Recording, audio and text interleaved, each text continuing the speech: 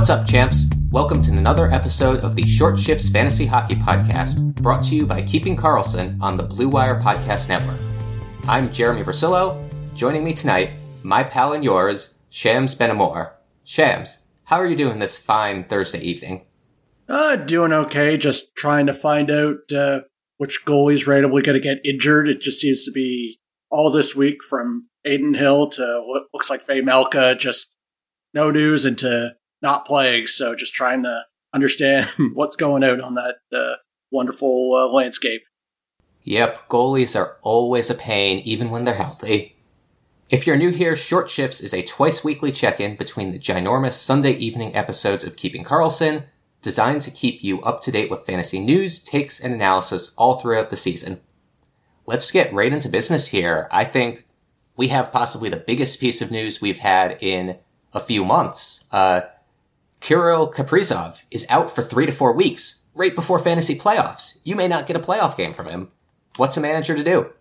At this point, I'm honestly second-guessing owning any forward. Now, that sounds like a little hyperbole, but at this point, the way I'm looking at it, you got Zuccarello, Boldy, and then, Eriksson Ek, just because he hits so many different stat lines that if you're not getting goals, you're fine. But, I was talking to somebody on the Discord, and they were asking who's going to take the power play spot. And I asked the question, do we even care? Because at this point, it feels like Kaprizov is the only difference maker. I don't want to hold Zuccarello in low regard, but he's no Kaprizov. So at this point, this is one of those massive everyone gets worse situations. And unless you're in a deep league, I would be second guessing almost any forward from the Wild. You're kind of right there. In addition, I want to point out that Minnesota has one of the worst playoff schedules, assuming your playoffs start next week. They have 3 games each of the 3 weeks, which is pretty low. I don't know. Maybe you just want to cut them loose and get a 4-game streamer and a streamer spot for those weeks. I'm with you there. As I said, Zuccarello and then Eriksson Ek and Boldy are the only ones that maybe, you have a game or two, especially you don't want to be blowing a move right away, but all the rest, it's going to be cascading down. Yeah, that's part of the problem with superstar injuries, especially on teams that, may not be anything without their superstar. Speaking of injuries, we have an ouchery to report. Evander Kane has finally returned to the Edmonton Oilers lineup, slotting in with McDavid and Hyman on the first line. That bumps Kailer Yamamoto to the second line with Draisaitl and Ryan Nugent-Hopkins. We don't have power play units right now because even though that game has started as we record this, Edmonton has not had a power play yet. Anything other than good news for Kane owners here? One thing I would add is that it effectively locks the top 6, because especially now, unless something happens where Bukestad doesn't step up, I feel like he covers the third line center, which releases Ryan Nugent-Hopkins to be in the top 6. So really at this point, there's only Yamamoto is the only person that doesn't have that set for 100%. So the old days of what's the random person that's going to be playing with McDavid or Draisaitl looks like it's going to be done. And then maybe I might see someone peeking for Yamamoto if he has a cold night, but it's basically set now. That's a really good point. It's not directly related to Kane's ouchery, but Ryan Nugent-Hopkins feels like a lot safer of an asset right now, and Yamamoto isn't fighting with Puljujarvi because Puljujarvi got traded. And he's had a bunch of 18-minute time on ice games. He's had a 4-shot game, a 5-shot game. He's throwing about 2 hits a night. Kailer Yamamoto may be a sneaky ad for some of your playoff streaming. That is a good point. I was more talking about him possibly in the weak link, but I remember him having, I believe it was last week, some pretty good games in a row, and I just wasn't willing to take that jump. But now that you say that, especially where we're talking about there's not many people fighting at his heels at the moment, that, hey, if you're looking at, you picked up a lot of worse players than Yamamoto to have a chance with Draisaitl, but to be with him and RNH, you'd probably do a lot worse. Would you have any of the Minnesota people, maybe other than Zuccarello, over Yamamoto at this moment? schedule aside? Schedule aside, I'd probably take Boldy over him still. Boldy's shown a penchant for being able to put the puck in the net, especially on the power play. But yeah, I think that's a reasonable discussion, especially if the schedules line up to favor Edmonton. I forget if they do or not. So yeah, that just shows how far we're literally talking about the sixth forward of the top six of Edmonton. And right now we're saying only two forwards of the Wild. So just kind of a way to just kind of check yourself when you're looking at potential streamers compared to your Wild forwards. Another potential streamer to look at is Vladimir Mesnikov, who is slotted in for an injured Pierre-Luc Dubois in the Winnipeg top six. Dubois did not travel with the team, and it's an upper body injury, but we don't know anything more than that. Nemesnikov took the second-line center and power play 2 time. He has 2 assists in his 3 games with Winnipeg, and 3 shots in the last game, which was the only one where he was up on that second line. Where would you rank Nemesnikov in comparison to the other guys we've been talking about? Probably the way I would see it is that, like, you're playing with Ehlers. I forget if he's still with power play 2, but knowing the way Winnipeg is, he's probably there with him. That I would probably put him maybe around Yamamoto, because I'm not totally sold, but if he keeps on getting a streaky and whatnot, and he fits in your lineups, I would probably have him around a Yamamoto, maybe better, depending on if we have any better news on ELD, because if he comes back at any point, because then his value is probably just tanks. That's absolutely true. PLD does not sound like a serious injury. It's nothing observable that anybody saw in the games. So you have to imagine it's a couple game absence and he'll be back in that top 6 center slot, even though he's been struggling there lately. I wonder if he's fighting through a longer term injury that he just needs to keep playing to get his team to playoffs.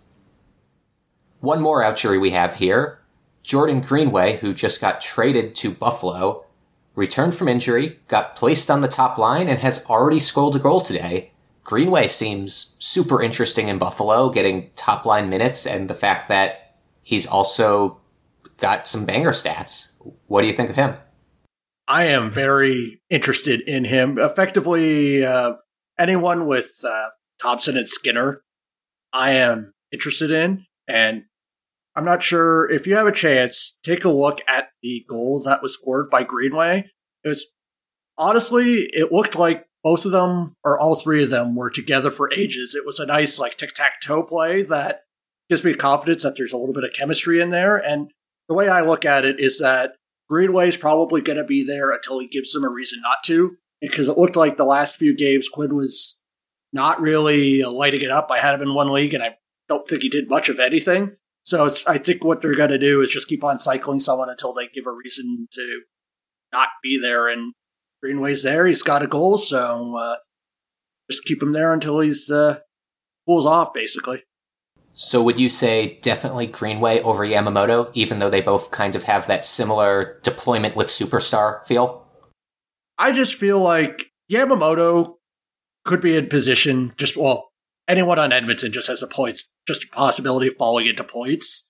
But I would prefer Greenway, assuming that he shows maybe he doesn't wear, probably the way I look at it is I have a feeling that Yamamoto is probably going to be more of your steady player. But I think the way I look at it is that Greenway's going to be put in a better position since he is on the first line, and they're going to really be playing Thompson and Skinner to try to get to the playoffs. That if they're going to be playing, he's going to be playing, and he's going to have some potential to hit really high. But as we talk, something could happen in 2 games down the road. He could be off that line. So I feel like Greenway's the variance play. Yamamoto is the safer play. That's a pretty good assessment. While you were talking, I just flipped up and watched that goal, and it was a very, very pretty one. Additionally, there was some buzz when that trade was made that Greenway was acquired specifically to slot in to the top 6 there.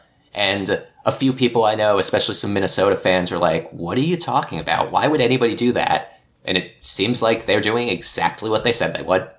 Oh, and the way I look at it is that the way that Tuck plays, kind of that, he had a little bit of a bruiser kind of mentality to him, maybe not to the extent of Greenway, but he seems to be fitting maybe possibility to save roles. So it makes more sense that maybe that's what they're trying to replicate. And as of now, sadly, with the way the NHLs with their injuries. I haven't heard anything on Tuck, so at least at the very news, I haven't heard any positive news. So I feel like if Greenway has a position to keep that role, I don't think it's going to be a situation like with Domestikov where someone's ready to come back to just supplant him. Agreed. One last guy that we're going to talk about before the break is another guy on a new team. We talked last episode about how hot Dmitry Orlov has been recently, and he's been rewarded with power play one time. The coach was not happy with how the power play had been performing. They've actually slumped a bit, which is absurd given the players on that unit. And so far, they're 0 for 2 tonight, but Orlov in power play 1 over McAvoy has a cannon of a shot from his Washington days.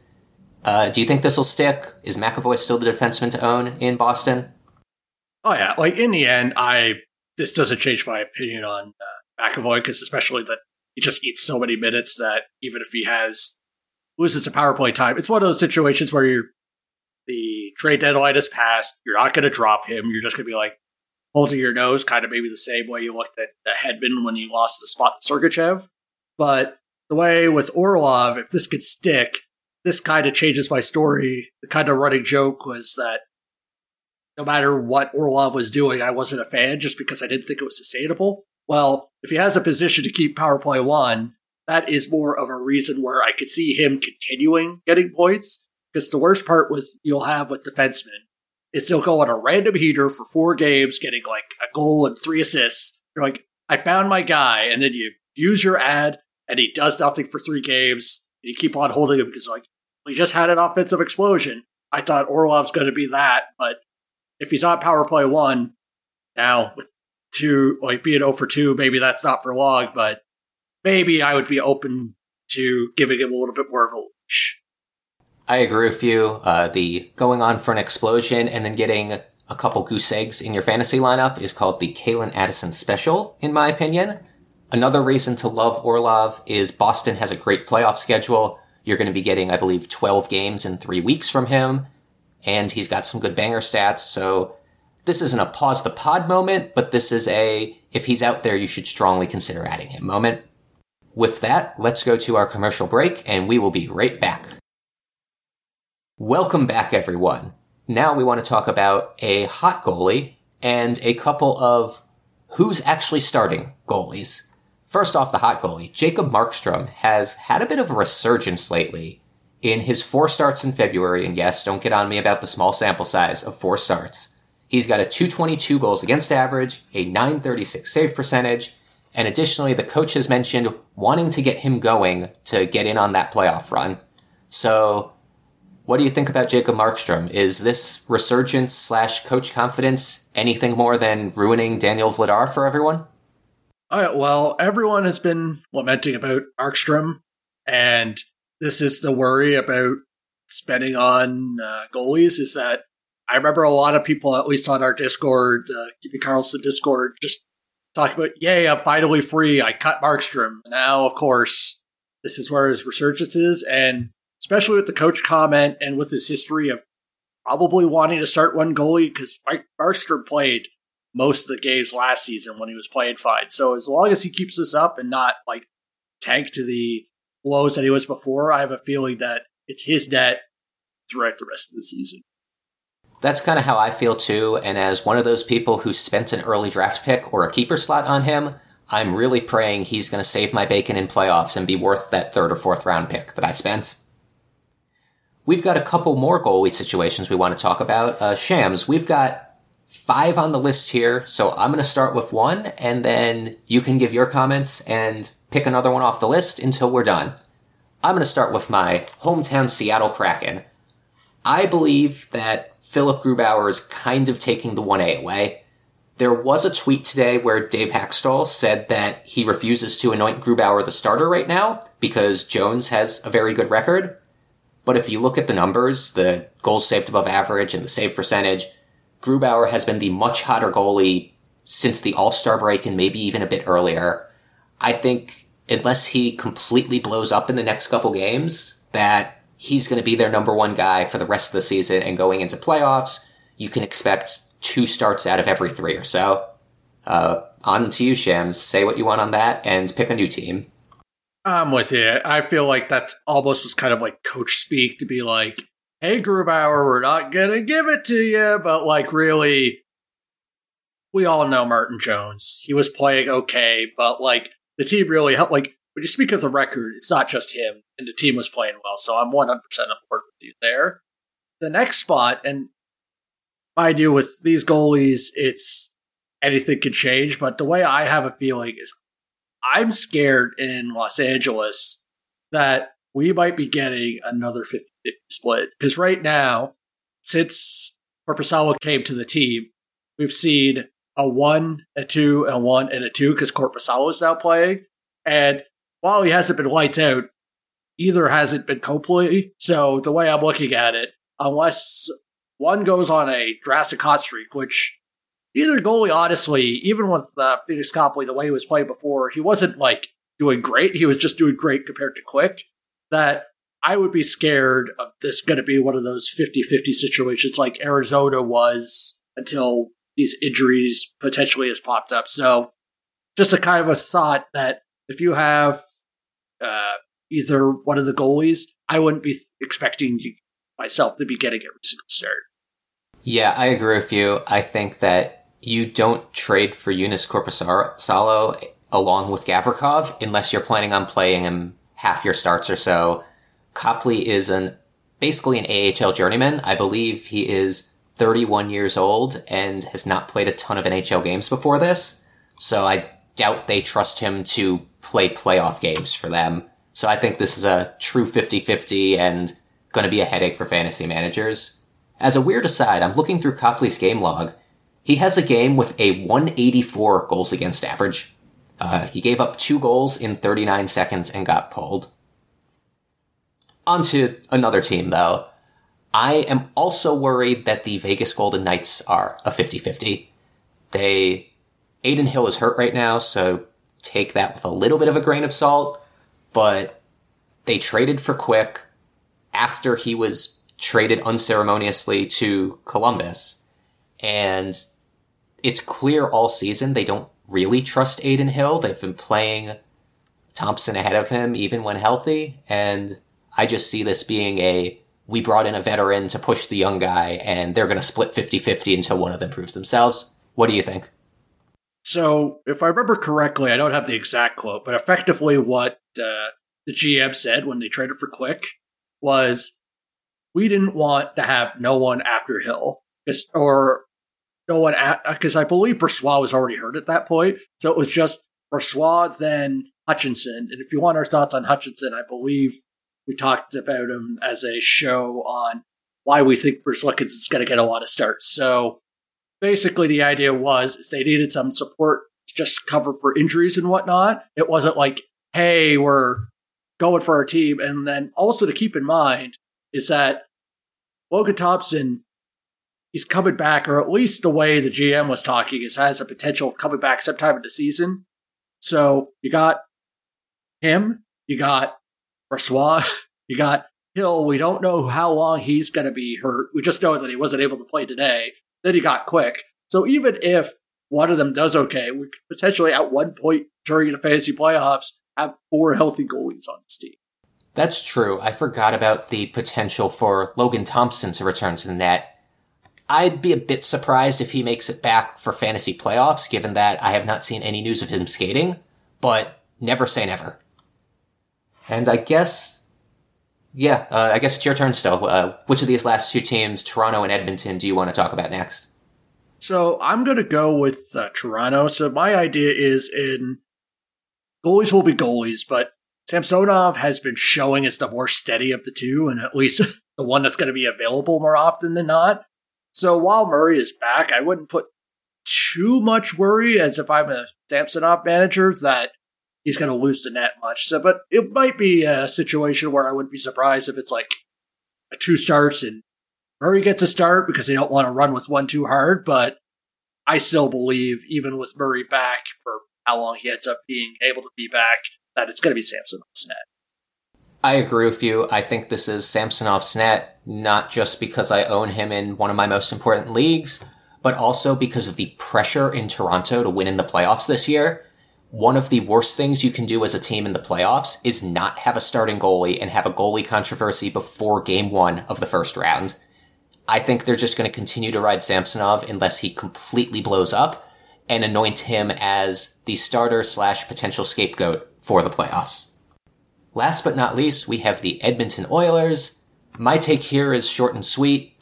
Campbell's terrible. I think this is Skinner's net. They should probably try to give Campbell some games, maybe in the AHL, not in the NHL, because of that contract that's now looking really ugly.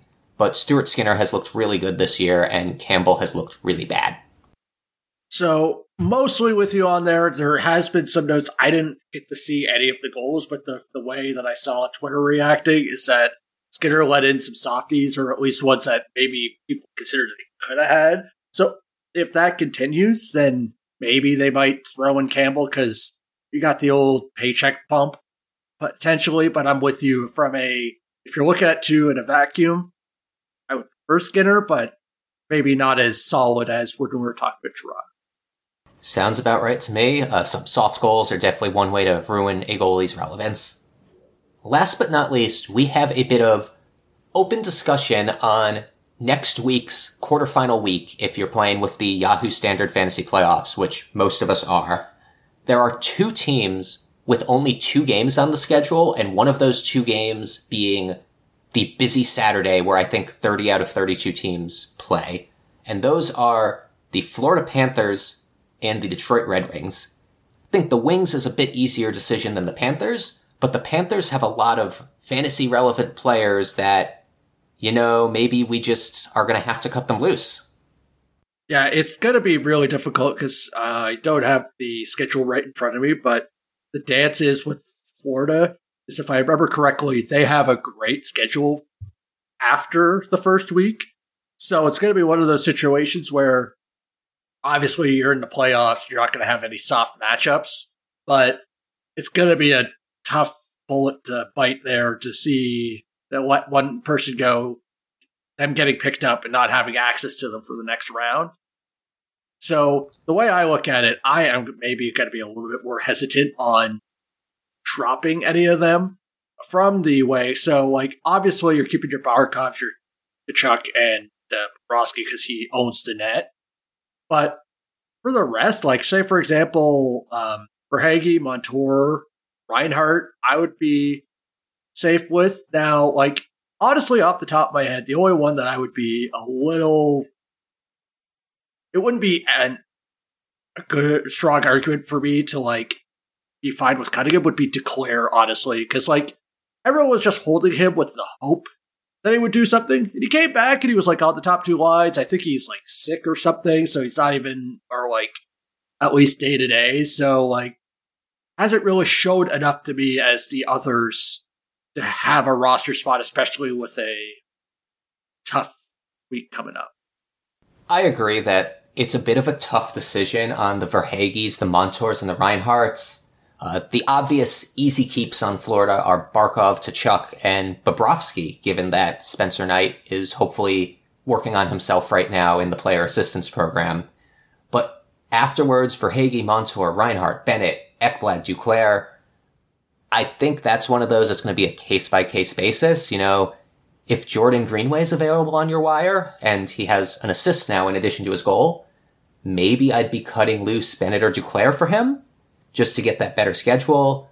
On the other hand, if those guys are instantly going to be scooped up and stashed for the second round by another team, you may have to think twice. I do want to draw attention to Montour specifically, has a very inflated points per game average on the season because of how hot he started when Ekblad was hurt.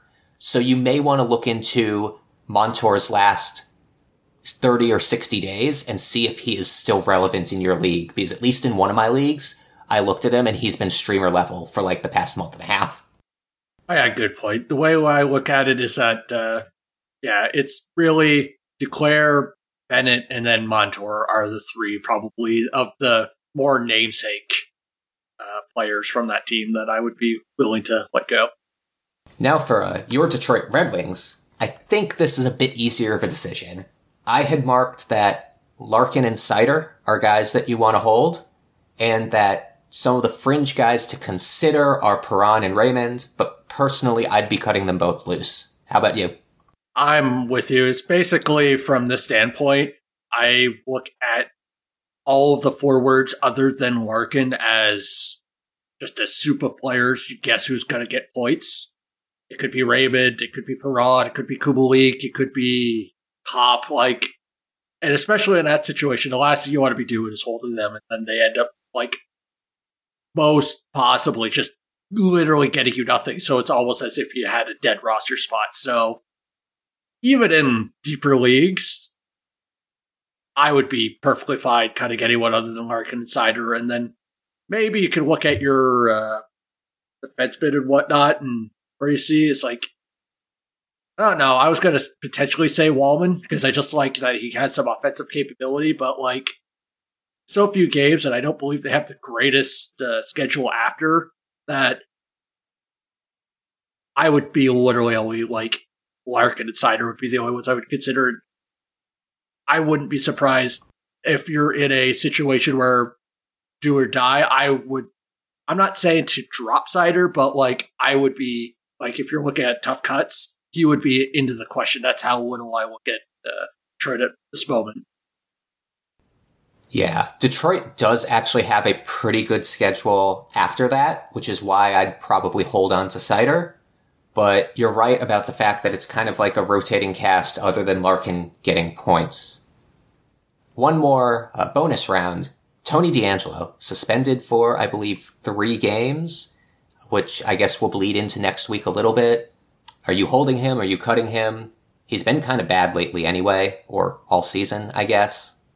I would not even second guess, just let him go, because the way I look at it is that if this was a regular season, sure, you could have that conversation, but there might not be a next week for you. And as I mentioned before, you're in the playoffs, unless you're in those weird ones where effectively everyone in your fantasy league makes it, and you're in that situation, you're seed 1 against seed 8, and you're set to get in, and for some reason DeAngelo brings value in your league, I consider it. But if you're in any sort of league where you're going to have relevant competition, are you really going to go without a roster spot?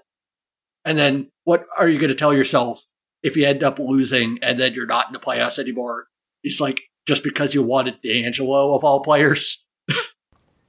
The Flyers are a particular wasteland of fantasy goodness recently, and if he's suspended and not hurt, you can't even hold him in your IR, at least in Yahoo. I know other platforms are a bit different about that. Well, we are a bit of a long shift today. That's all we have time for. Thank you for joining us. Be sure to give us a follow on @ShortShiftsKK, as well as Brian and Elon @KeepingCarlson. I also recommend you follow @GameDayLines, @GameDayGoalies, and @GameDayNewsNHL, all organized nicely at the site GameDayTweets.com, which Shams helps out a ton with. Visit that site and other great sites we use to research our episodes with Yahoo, Frozen Tools, and Natural Stat Trick. Our intro and outro music was created by Pat Roach, and John Reed is our digital media producer. Until we see you next time, play smart and keep your shifts short.